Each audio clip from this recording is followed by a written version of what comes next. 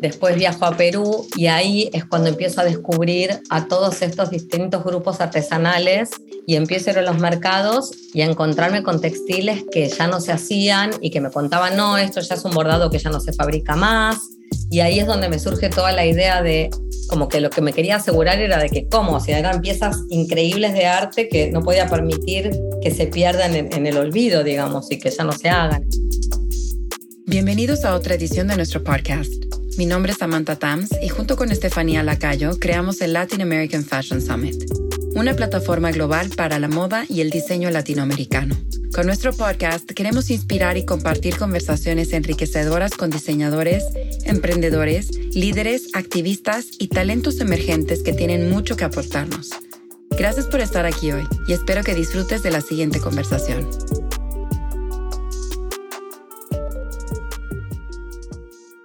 Hola, bienvenidos. Nuestra invitada de hoy es Carolina Kleinman, la talentosa diseñadora argentina detrás de la reconocida firma de indumentaria femenina Carolina K. Tras un largo viaje por el mundo junto con su esposo e hijos, Carolina decidió basarse en la mágica ciudad de Tepoztlán, Morelos, en México, donde viajando seguidamente a Bolivia y a Perú, comenzó a desarrollar el concepto de su marca, una propuesta que explora diversas culturas y comunidades para crear diseño de autor. Actualmente, Carolina reside en Miami con su familia, donde abrió su primera tienda y estudio para compartir el talento de las comunidades latinoamericanas con el mundo. Los detalles bordados son lo que la caracteriza, al igual que su misión de preservar las técnicas artesanales de la región. Hoy vamos a estar conversando con Carolina acerca de cómo logró construir una marca en base a la colaboración con comunidades de artesanos. Muy bienvenida, Carolina, a The Labs Podcast. Bueno, Caro, ¿cómo estás? Muy bienvenida Hola, a The Labs Podcast. Me encanta tenerte aquí y me encanta poder estarnos tomando un cafecito en mi caso y en tu caso un mate. Sí, bueno, en realidad me estoy tomando un matcha ahora. Ahora arranco con mate y después paso al matcha. Qué delicia. Pues bueno, vamos a tener una conversación muy rica hoy y me quiero ir un poquito atrás. Siempre en todos mis podcasts me encanta escarbar un poquito hacia el pasado y preguntarte acerca de tu vida antes de Carolina K, ¿no? ¿Qué era Carolina? ¿A qué te dedicabas? ¿Y cuál era tu formación antes de comenzar tu marca? Buenísimo. Bueno, te cuento. Crecí en una familia donde mi mamá desde chiquita tenía una tienda de ropa y era diseñadora junto con mi tía. Entonces cuando salía de la escuela yo me iba a la tienda de mi mamá y jugaba entre las telas y me armaba mis propios outfits. Entonces como que el diseño y la moda siempre estuvo como muy latente en mi familia. Años más tarde me enteré de que mi abuelo, cuando mi papá era chico, vivió en Bolivia, en La Paz, y tenía una fábrica de textiles y pasamanería, y también trabajaba con artesanos. Entonces ahí entendí por qué yo tenía tanta atracción desde el comienzo de mi marca con todas estas comunidades indígenas, digamos, como que estaba atado también al DNA mío personal. ¿Y decidiste estudiar diseño de modas o fue realmente nada más el estarte exponiendo en esa, pues que viene de cuna realmente tu pasión por la moda? Mira, viene de cuna y intenté estudiar diseño de moda, pero en aquel entonces, en Argentina la carrera era muy nueva, acababa de empezar. Mis papás eran un poco tradicionales y como que cuando yo les dije que quería ser diseñadora me dijeron, bueno, entonces ve a Business School, aprende la parte business, que es la más importante, porque lo del diseño no es lo importante, en la cual duré un año en esa carrera. Pero por otro lado, yo también tengo pasión por la música y el baile y la actuación, entonces en un momento estaba como que yo misma dudando si lo que quería era estudiar diseño de modas, entonces hice unos estudios de diseño de modas en Argentina, pero no terminé la carrera y me fui a vivir a Los Ángeles. Y en Los Ángeles empecé a estudiar actuación y música y terminé trabajando con una diseñadora de ropa. Entonces, te diría que mucho lo aprendí también trabajando y también como que incorporo todo esto de la música dentro de mi trabajo. Entonces, cuéntame cómo surge entonces tu marca, en qué momento decides voy a dejar de trabajar con esta diseñadora de moda y voy a hacer lo mío, ¿en qué año fue? Entonces, entre el 94 y 98 viví en Los Ángeles y trabajé con diseñadora. También había trabajado desde chica con mi mamá en sus tiendas. había hecho una colección de trajes de baño a los 15 años con una amiga que su familia tenía una fábrica de lycra, entonces habíamos sacado una línea mientras íbamos a la escuela, entonces como después había sido stylist también, trabajé de stylist en Los Ángeles y en Argentina, entonces como que ya tenía experiencia con eso y en el 98 al 2000 regresé a Buenos Aires y me fui a vivir al barrio chino porque me gustaba ya como que esto de mezclarme entre las culturas, que era algo como que me pasó en Los Ángeles de chica y que después como que necesitaba como estar cerca de otras culturas también. Entonces me mudé en Buenos Aires al barrio chino que queda en Belgrano y me abrí ahí, me renté una casa y me abrí mi propio taller y ahí surge Carolina acá, cuando viajo al norte, a un pueblito que se llama Tilcara, en Jujuy,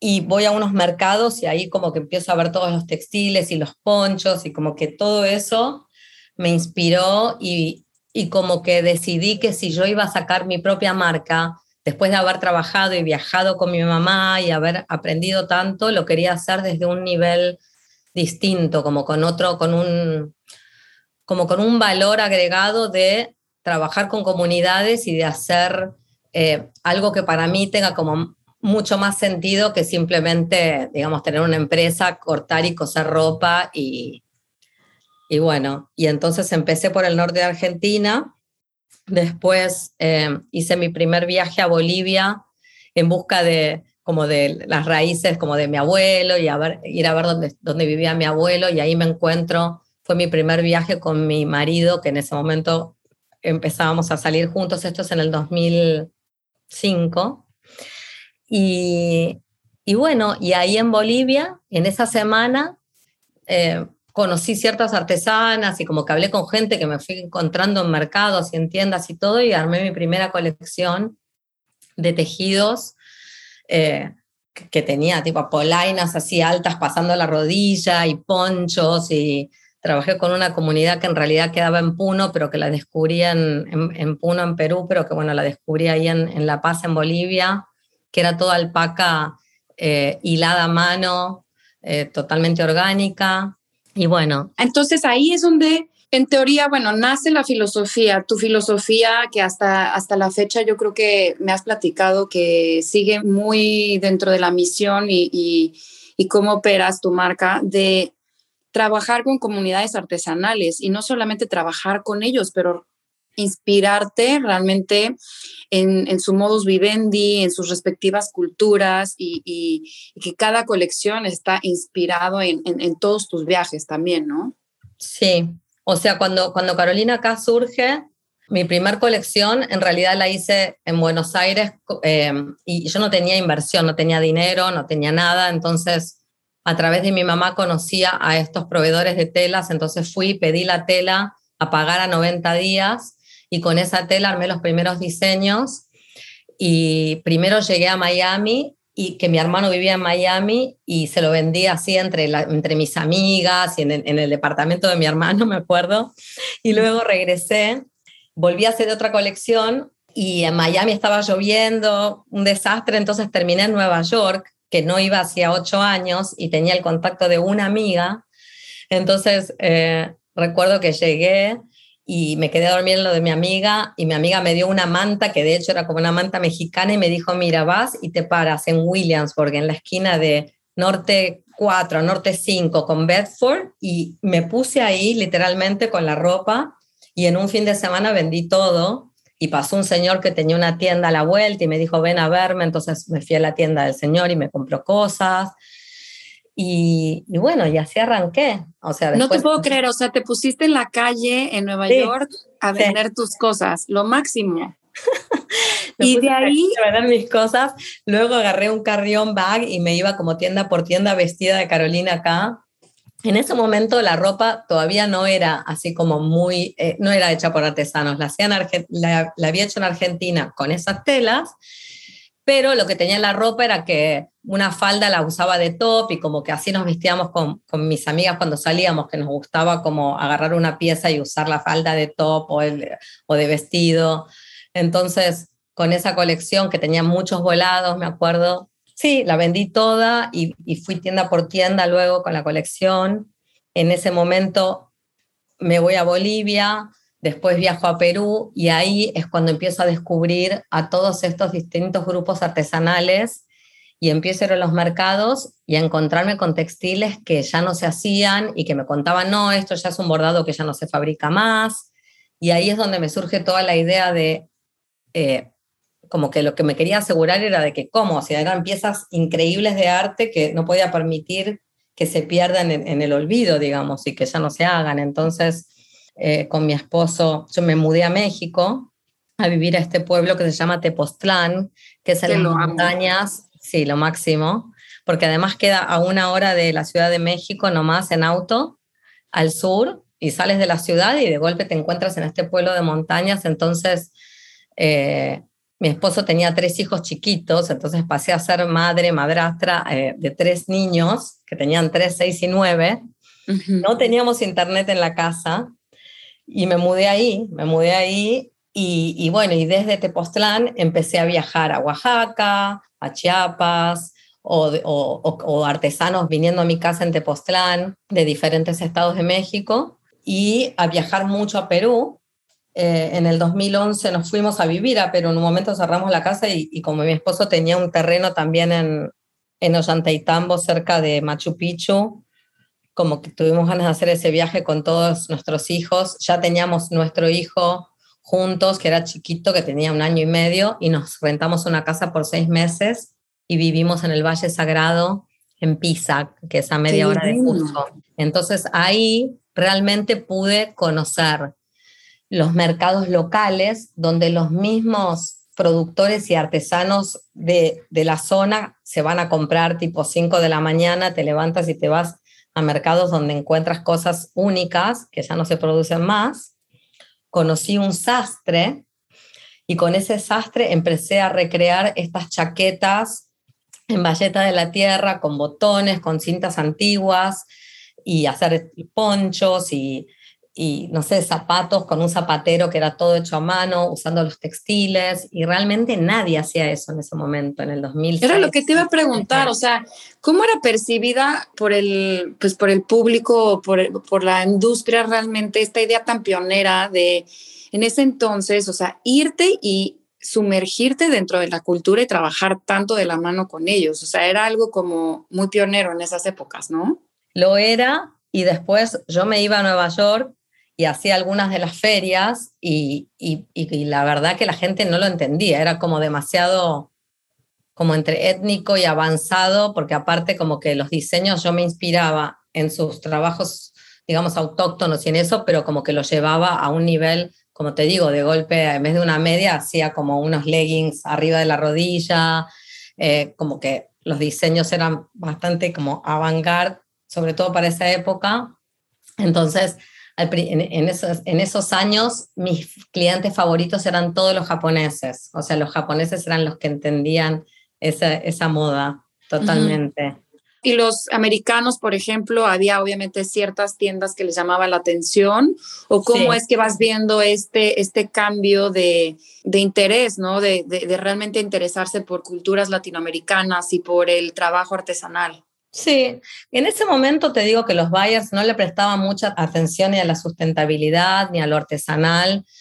Al revés, era muy difícil para mí porque yo fabricaba cosas en lugares muy remotos. Hacer cada colección tenía como 7 diferentes lugares de donde venían las cosas. A veces me metía en unos problemas porque hacía unos diseños con unas cintas antiguas y después, si vendía 100 de eso, me tenía que ir a buscar cinta para 100 prendas y era, o sea, realmente me hacía unos malabares. Tenía un empleado, o sea, durante años fue Carolina acá, era yo, un empleado que estaba basado en Nueva York, que me hacía como los shippings y me ayudaba con el QuickBooks, y mi esposo que es fotógrafo, entonces me hacía las fotos. Y como te digo, como nunca tuve como un dinero inicial como inversión, todo fue de algo muy chiquitito que lo fui pagando con lo que vendía, y de a poco fui creciendo así muy lentamente. Y después el tema de estar criando 4 hijos y de vivir en un lugar donde no teníamos internet en casa también. Después en Tepoztlán me renté un espacio, un showroom en el pueblo, en un lugar muy bonito, así viendo hacia las montañas. Y ahí también empecé a abrirme en México, que durante los primeros 4 o 5 años de México nadie me conocía, y después empecé a hacer algunas ferias en la Ciudad de México, donde ahí lo recibieron como muy bien la marca. Y bueno, y en el 2014, que yo tenía una oficina muy chiquita en Williamsburg, se desocupa un espacio enfrente, que era una tienda, pero que no tenía ni siquiera vidriera entera, o sea, tenía una ventana y una puerta, y era una tienda y tenía un basement. Y entonces renté ese espacio y decidí abrir una tienda con muebles, que me asocié con una amiga, Claudia García, de México, y ella trajo todos los muebles que ella los fabrica en México, y después hicimos como ositos, todos forrados así como con bordados hechos a mano, teníamos ropa de niños, mujer, algunas cosas para hombres, sombreros, hice mis otomanes esos grandes que son como ahora signature de Carolina K, sí, que después los tenía en el Faena, en el spa, en la tienda Carmé, un año más tarde. Y bueno, y ahí abrí esa boutique que la tuve abierta durante solamente 1 año y medio. Entonces desde arriba tenía el retail y en el basement tenía el wholesale, pero yo seguía viviendo en Tepoztlán y iba y venía. Y después en el 2015, cuando abre el Hotel Faena, durante el año anterior a que abra el Faena, al ser muy amigos del dueño de Faena, de Alan, como que nos invitó a ser parte del proyecto, y entonces nos mudamos a Miami, y ahí para mí como que tuvo mucho más sentido tener la tienda y los headquarters aquí. Entonces subí todo un camión y lo traje todo por tierra, y ahí terminé abriendo la boutique en el spa del Hotel Faena y abrí mis headquarters, mi estudio, porque el primer año que viví en Miami tenía una habitación en mi casa y en esa habitación trabajábamos. Entonces tenía, ponte tú, 2 empleados y después mi hija Ada, que me ayudaba a empacar las órdenes, o sea, todo seguía siendo muy casero, a pesar de ya estar, digamos, casi 10 años en el business, igual era volver a empezar, digamos. Es que eso es lo que más interesante me parece. O sea, yo creo que la gente tiene esta percepción, ¿no? De que hay veces que aunque lleves 10 años en el negocio y que tu marca se vende en todas partes y que, sabes, ya suenas, ya eres reconocida internacionalmente a pesar de ser una marca latinoamericana, y que las cosas no siguen pasando así, ¿no? De que estás en tu casa casi que empacando, doblando, planchando, ya sabes, o sea, es que realmente es como el behind the scenes que muy poca gente realmente ve de esta industria. Entonces, para ese momento todavía no habías, o sea, o cómo fue que escalaste el negocio, ¿verdad? De ser una marca que hacía, por ejemplo, 100 prendas muy hechas a mano, muy artesanales, con una poquita inversión, y lo que ganaba lo reinvertías en sacar otra colección, más tus viajes y todo, en realmente ya poder llegar a pues un mercado tan demandante como Miami, que al final del día, pues, o bueno, Estados Unidos como tal, que se empieza a mover todo un poquito más y empieza a haber un poquito más de interés. ¿Cómo fue que poco a poco fuiste escalando tu negocio? ¿Cuál fue tu business plan, digamos, si es que tuviste alguno? Porque hay mucha gente que nada más se da, ¿no? Nunca lo tuve. Se ve que también tengo el business en mi sangre, digamos, y aparte, en mi caso es difícil porque al no tener socios, yo hago la parte creativa, pero también hago la parte como comercial. Entonces realmente es muy difícil para mí llevar adelante Carolina acá hasta el día de hoy, y de hecho ahora que ya estoy establecida en Estados Unidos hace casi 6 años, siento como que la marca tuvo los primeros 10 años donde, digamos, sembramos el ADN de la marca, establecimos las relaciones con todas estas comunidades de artesanos que nosotros mismos organizamos, porque realmente sí trabajo a través de A2Artisans o de algunas organizaciones que ya están armadas, pero muchos de los artesanos los he armado yo por viajar, conocerlos, vivir historias con ellos y pedirle al artesano, por favor, juntame, no sé, 40 tejedoras y que contacte a todas las mujeres del pueblo. Por ejemplo, en San Juan del Río, que queda 2 horas de Oaxaca, tengo toda una comunidad de artesanas en todas sus casas tejiendo el crochet, estas blusas que las llamamos oaxacas, nosotros Oaxaca crochet top y vestido. y bueno, en cada temporada tratamos de darles cosas nuevas, pero tenemos un gran compromiso de trabajar con estos artesanos durante todo el año y entonces cada colección la tengo que hacer pensando en cada grupo artesanal que tiene que recibir su producción porque dependen de nosotros. Entonces lo que pasó fue que también con eso tuve problemas de producción y no fue como hasta el año, estoy tratando de acordarme, creo que fue en el 2013 que empecé a hacer prints, no me acuerdo exactamente cuándo fue, pero el motivo por el cual empiezo a hacer prints es porque todo era bordado a mano y muchas veces me entregaban tarde con excusas de que hubo una fiesta en el pueblo, de que, no sé, excusas que yo no le podía ir a decir a BIMS en Japón, discúlpame, hubo una fiesta en el pueblo y no te entrego tu pedido. Entonces, claro.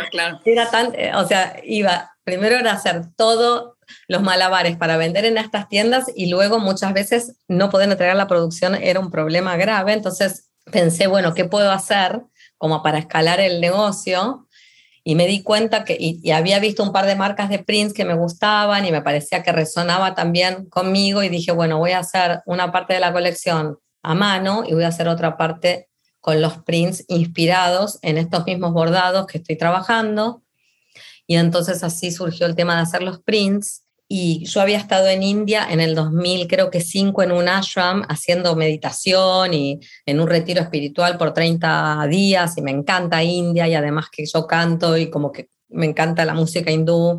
Entonces me pasaron un par de contactos y decidí hacerlo en India porque es un lugar para mí muy espiritual donde me gusta viajar y me gusta pasar tiempo. Entonces en India hacemos la parte de los prints y la parte de bordados que son más con hilo de oro y piezas así como de noche o un poquito más finas.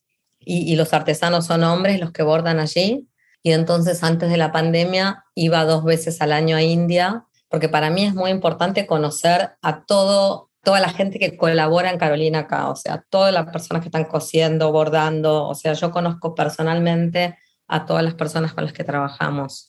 Qué lindo. Entonces, a pesar de que mi team es chico y somos unas 7 personas en Carolina acá al día de hoy, al tener todos estos colaboradores alrededor de diferentes partes del mundo, en realidad es un team muchísimo más grande, digamos. Evidentemente, es como tu familia que está regada por todas partes. Entonces, hoy día, tu colección, hay cosas que aún se hacen a mano, ¿no? Con técnicas artesanales y sí, otras que para, obviamente, como tú dices, escalabilidad y que se pueda pues terminar el producto, pues bueno, te fuiste al tema de los prints, ¿no? O sea, como que hay de las dos cosas aún.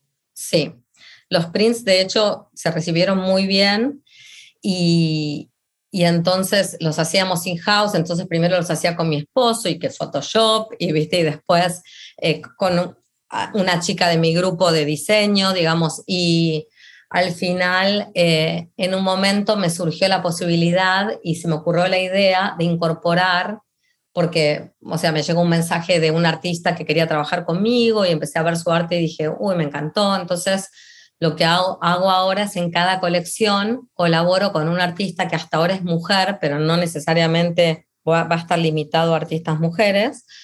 Y entonces en cada colección 2 o 3 de los artes los hago a través de un artista, digamos, donde ya sea que les compro un arte que ellos ya tienen y lo modifico los elementos y los agrando, los achico, los espejo y los hago de ciertas maneras, digamos que van con el DNA de nuestro brand, que me encanta hacer esos prints así como como animales enormes, así espejados. Y entonces en cada colección hemos trabajado con artistas de diferentes países. Y dime una cosa, entonces, ¿cada cuánto presentas una colección? ¿Cuántas colecciones al año tienes? Mira, primero empecé haciendo 2 en los comienzos de Carolina acá, después ya mudándome acá, me di cuenta que no, que la gente hacía 4 colecciones. Realmente es una locura porque esto nunca para y sí es un poco preocupante el hecho de que la industria de la moda sea así que hay que seguirla una tras otra, terminas una colección y debes empezar otra. Durante la pandemia creo que todos hicimos una pausa y pensamos un poco cómo queríamos seguir y la verdad es que siento que o sea, todos los diseñadores habíamos decidido salirnos del calendario, pero como que luego te ves involucrada de vuelta en el calendario y decís, pero ¿qué pasó? No aprendí nada entonces de esta pandemia. Claro. Entonces, este año hice 3 colecciones, no hice el Fall Winter, pero luego nuestros clientes, que debemos vender en unas, no sé, 70 tiendas alrededor del mundo, no sé exactamente el número, te digo un número aproximado, como que nuestros clientes, que son también nuestros partners, nos piden por favor que sí les entreguemos algo porque bueno, en las tiendas, digamos, cada 2 meses tienen que estar renovando y nosotros ahora, al tener tienda también nuestra, ya como que eso me ayuda a diseñar mejor hacia cuál es el consumidor final y qué es lo que la gente que apoya y usa Carolina acá está buscando. Así que puede ser que hagamos una 4ª colección, además de que estamos haciendo nuestra home collection también, que aparte de los otomanes y los almohadones y los yoga pillows y las mantas, que las hicimos para algunos hoteles y también para nuestro brand, hace poco lanzamos nuestra colección de homewares, de platos y floreros. Sí, bueno, la vi, me fascinó. Esa la hicimos con una fábrica muy artesanal en Colombia. Oye, dime entonces una cosa en cuanto, obviamente te vas a Miami, abres tu propia tienda ahí y quiero preguntarte si ese fue, o como comentabas, ¿no? Ya estar otra vez en un mercado tan constante como en Estados Unidos, que toda la gente está buscando cada vez más.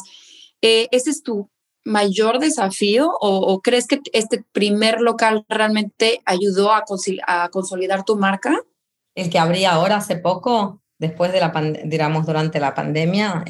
No, el que primero abriste en el Faena, o sea, ese fue el que te ayudó a realmente despegar realmente internacionalmente. No, yo creo que no internacionalmente porque nosotros ya veníamos, o sea, vendiendo internacionalmente desde el comienzo. Sí creo que a lo mejor la marca se hizo más conocida en Miami, o sea, ese es un lugar a donde va mucha gente y a pesar de que la tienda está en el spa y no es que está en la calle, pienso que sí ayudó a la marca, pero creo que la marca, digamos, ya estaba como bastante afianzada para ese entonces y el hecho también de estar acá yo ayuda, porque digamos hasta ahora yo estaba en pueblos, sin internet, criando hijos, claro, y desarrollando la marca, entonces finalmente no conocía ni mis clientes, ni los buyers, o sea, a veces o sea, cuando hacía ciertas ferias de ventas estaba yo y conocía algunos que otros buyers, pero después ya pasé a estar en showrooms que representaban la marca y perdí un poquito de contacto de quiénes eran nuestros compradores, y entonces el hecho de estar acá y estar presente es lo que hizo que se pueda consolidar la marca, y ahora abrimos una tienda muy recientemente en un barrio upcoming en Miami que se llama Little River, que queda arriba del Design District, y donde cuando tú entras al local realmente ahí ves qué es el universo Carolina acá.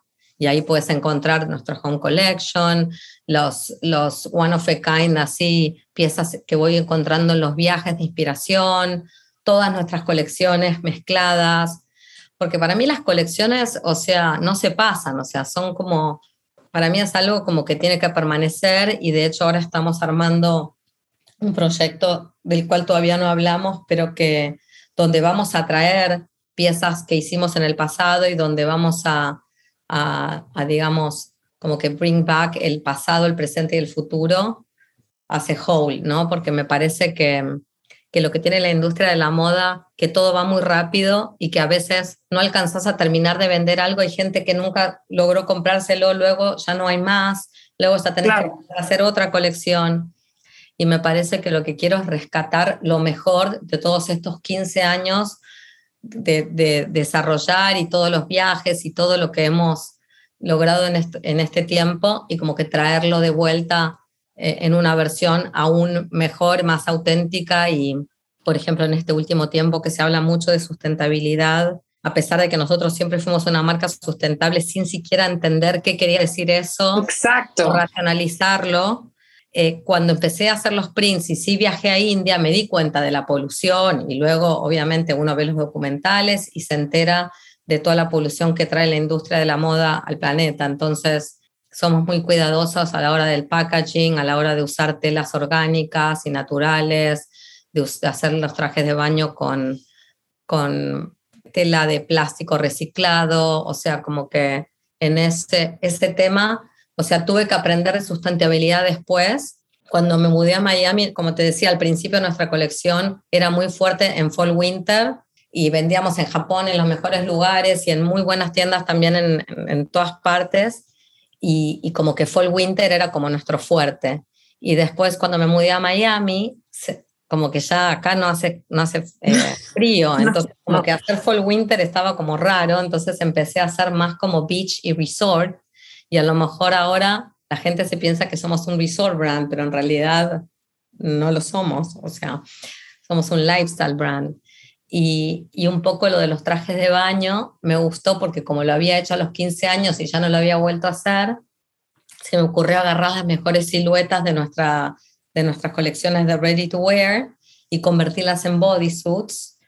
Y bueno, y estamos trabajando con Eco Ocean, que es este material de recycled PET bottles y como waste de los landfills. Y estamos trabajando con una fábrica en Uruguay. Así que, viste, nuestra producción es bastante, digamos, complicada porque hacemos cosas en diferentes partes de Latinoamérica. Me gusta mucho apoyar a Latinoamérica, no solo a los makers y los artesanos, sino también en su momento en la tienda de faena tenía diferentes marcas latinoamericanas, porque era un multimarca, no era solo una tienda de Carolina acá. Y ahora próximamente vamos a abrir una tienda en México a 20 minutos de Cancún. Como sí, me muero. Hacia Playa del Carmen, en un hotel, y donde voy a poder otra vez traer piezas de distintos amigos y diseñadores latinoamericanos, y eso también me emociona mucho, poder como colaborar con otros brands y apoyarlos y apoyarnos mutuamente. Me parece algo fundamental en esta industria, como la unión hace la fuerza y retroalimentarnos, y en vez de verlo como competencia, verlo como que nos suma a unos a otros, trabajar juntos. Y bueno, y yo soy pro de eso, ¿viste? De intercambiar datos. Yo siento que con tantos años siendo latina en los Estados Unidos, definitivamente has aportado tu granito de arena en abrir brecha para otros diseñadores latinoamericanos, como dices, presentándolos o considerándolos en tus diferentes puntos de venta. Y la verdad es que ahora que tienes el proyecto también planeado de abrir en Cancún, donde vas a incluir no solamente diseñadores mexicanos, pero también latinoamericanos, pues continúa tú realmente, pues, practicing what you preach, ¿no? De realmente considerar, colaborar, presentarlos, ¿no? Yo creo que es muy importante esta colaboración, al igual como tú lo mencionas. ¿Sientes que ha habido algún desafío, ¿no? En pues haciendo esto, o sea, desde presentarlos o ayudarlos a estar en Estados Unidos, o incluso ahorita que vas a abrir en Cancún, de alguna manera, lo toman bien, lo aprecian? ¿Hay algún desafío o aprendizaje de esto? ¿Por parte de los demás diseñadores o por parte de quién? Pues también tuyo, ¿no? O sea, de realmente poder hacer una selección, o el desafío de ser un latinoamericano abriendo brecha en los Estados Unidos y trayendo más talento acá. No es un desafío, es algo que me sale natural. O sea, yo por naturaleza siempre me gustó como presentar e incluir, y siento como que unos nos sumamos a otros y nos inspiramos mutuamente. O sea que para mí es un honor y un gusto poder incluir las marcas que yo considero que están alineadas, digamos, con los mismos valores que yo practico. Y bueno, y lo hago más que feliz. Oye, ¿y cuándo va a abrir este punto en Cancún? Me decías, está dentro de un hotel. Se llama Canay, no es en Cancún, se llama Canay. Canay. Sí, y el hotel se llama Etéreo. Es muy bonito, todo de piedra y madera, y son 75 habitaciones con vista al mar. Y la verdad que va a tener unas experiencias increíbles, el spa, chamánicas, y va a tener un kids club, y va a ser un lugar muy, muy especial. Y entonces ahí vamos a hacer la tienda, digamos, adentro del hotel, que igual es todo como rodeado de agua. La verdad que el concepto está muy interesante, y probablemente terminemos teniendo un pequeño beach shack con las colecciones más así como de playa. No, Y pues es que ya lo voy a ver y año. No, sí, obviamente te voy a invitar.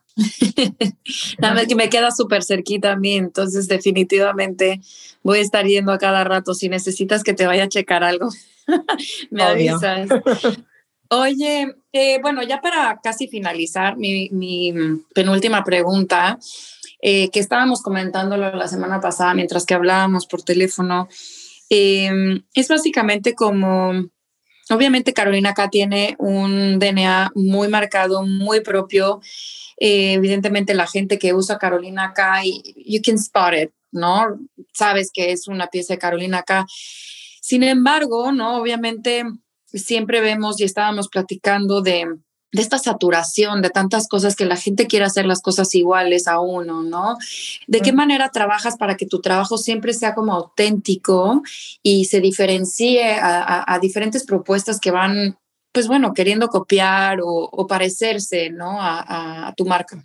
Yo creo que eso es como medio incontrolable y difícil. Uno no puede controlar, o sea, qué es lo que va a hacer la gente que está alrededor, y muchas veces es un honor inspirar otras marcas. Me ha pasado muchas veces de entrar a ciertos retailers y que de un día para el otro me dejen de comprar para comprarle una marca que está haciendo prendas muy parecidas a las que yo hacía, digamos, y digo, pero ¿cómo? Si esto yo lo hice antes y ahora... O sea, como que este business realmente es difícil. Hay que luchar mucho, cada día es un desafío, cada año es un desafío, cada colección. Y para mí lo más importante es, como lo digo en inglés, como stay true to yourself, y como tratar de como que bloquear un poco, o sea, a pesar de que todos vemos todo lo que pasa y Instagram y leemos, digamos, Business of Fashion y vemos qué es lo que hacen otra gente, mucha gente que a lo mejor a veces hasta tiene como más trascendencia que uno que lo viene remando hace 15 años, y decís, ¿cómo es posible, digamos, que gente porque tiene más contactos o tiene más dinero o porque, por el motivo que sea?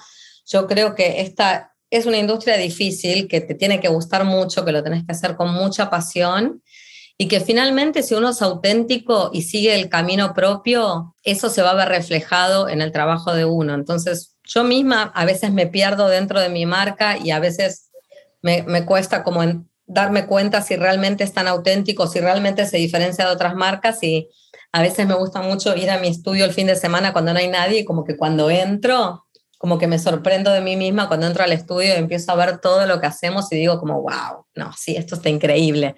Y como que me lo necesito reafirmar a mí misma, porque sí hay una gran saturación y hoy en día como que ya todo el mundo dice que es sustentable, ¿viste? Mismo durante la pandemia, o sea, es impresionante la cantidad de gente que, o sea, ojalá que todos sean sustentables y ojalá que todo el mundo que dice que hace las cosas que hace sean verdad, porque todos estamos trabajando todos estamos en este planeta y necesitamos poner nuestro granito de arena para toda la contaminación y todos los problemas ambientales que hay. Así que yo solo espero que entre todos podamos lograr eso. Y con respecto a la autenticidad, pienso que ojalá que me pueda seguir manteniendo auténtica, y que por lo menos de mi parte siempre voy a intentar hacerlo, digamos, con el corazón y de la manera que me resuena a mí auténtico.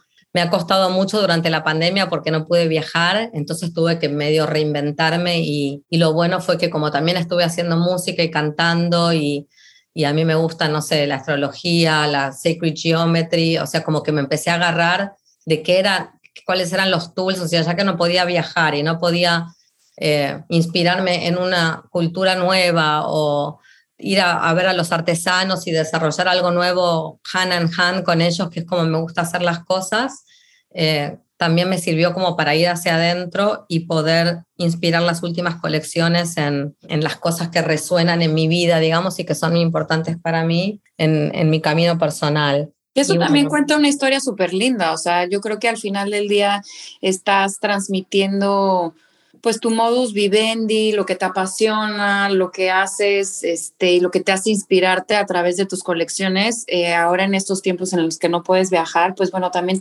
entender un poco del mundo de Carolina K, a través de sus piezas, pero de una manera diferente. Me encanta. Qué bueno, Sammy. Oye, pues bueno, nos gusta finalizar siempre todos nuestros podcasts con la misma pregunta a nuestros invitados, y en realidad es que nos cuentes what is your why? ¿Por qué haces lo que haces? Como te digo, y creo que te lo respondí durante toda la entrevista, o sea, hago lo que hago porque me apasiona, porque resuena conmigo y con mi forma de pensar y de vivir la vida. O sea, cada colección para mí es como dar a luz a algo que llevo adentro, y lo hago porque me levanto a la mañana con ganas de hacerlo, y el día que no me pase eso probablemente lo deje de hacer. Claro, qué dicha, de verdad, que tienes no es la oportunidad realmente de estar siempre inspirada y apasionada por lo que haces, ¿no? Esto yo creo que es una dicha y una bendición. Y pues bueno, muchísimas gracias por tu tiempo. No les quiero decir a nuestra audiencia la sorpresa que tenemos de parte de Carolina acá para el Latin American Fashion Summit ahorita en marzo. Porque es una sorpresa y las sorpresas no se cuentan. Exactamente, pero solo quiero que sepan que va a ser algo increíble y que estamos eternamente agradecidas porque hayas hecho esto por nosotros, que estamos estamos muy ilusionadas de realmente verlos a todo mundo con algo de parte de ti, ¿no? Entonces estamos muy ilusionados. Gracias a ustedes por hacerme parte del proyecto también. Y bueno, este es mi primer podcast, así que también te agradezco mucho haberme invitado y bueno, espero que nos veamos pronto. Sí, definitivamente. Nos vemos pronto ahí en Miami y te mando un beso. Muchísimas gracias por tu tiempo. Ya me acabé mi cafecito. Espero que tú también te hayas acabado tu matcha. Sí. Estuvo deli la conversación y nos vemos pronto, Caro. Te mando un beso muy grande. Un abrazo. Que estés muy bien. Gracias a todos por escuchar este nuevo episodio de Laughs Podcast. Como saben, nos hemos comprometido a llevarles contenido relevante e inspirador a nuestra audiencia en toda la región. Espero hayan disfrutado esta plática tanto como yo y nos vemos a la próxima.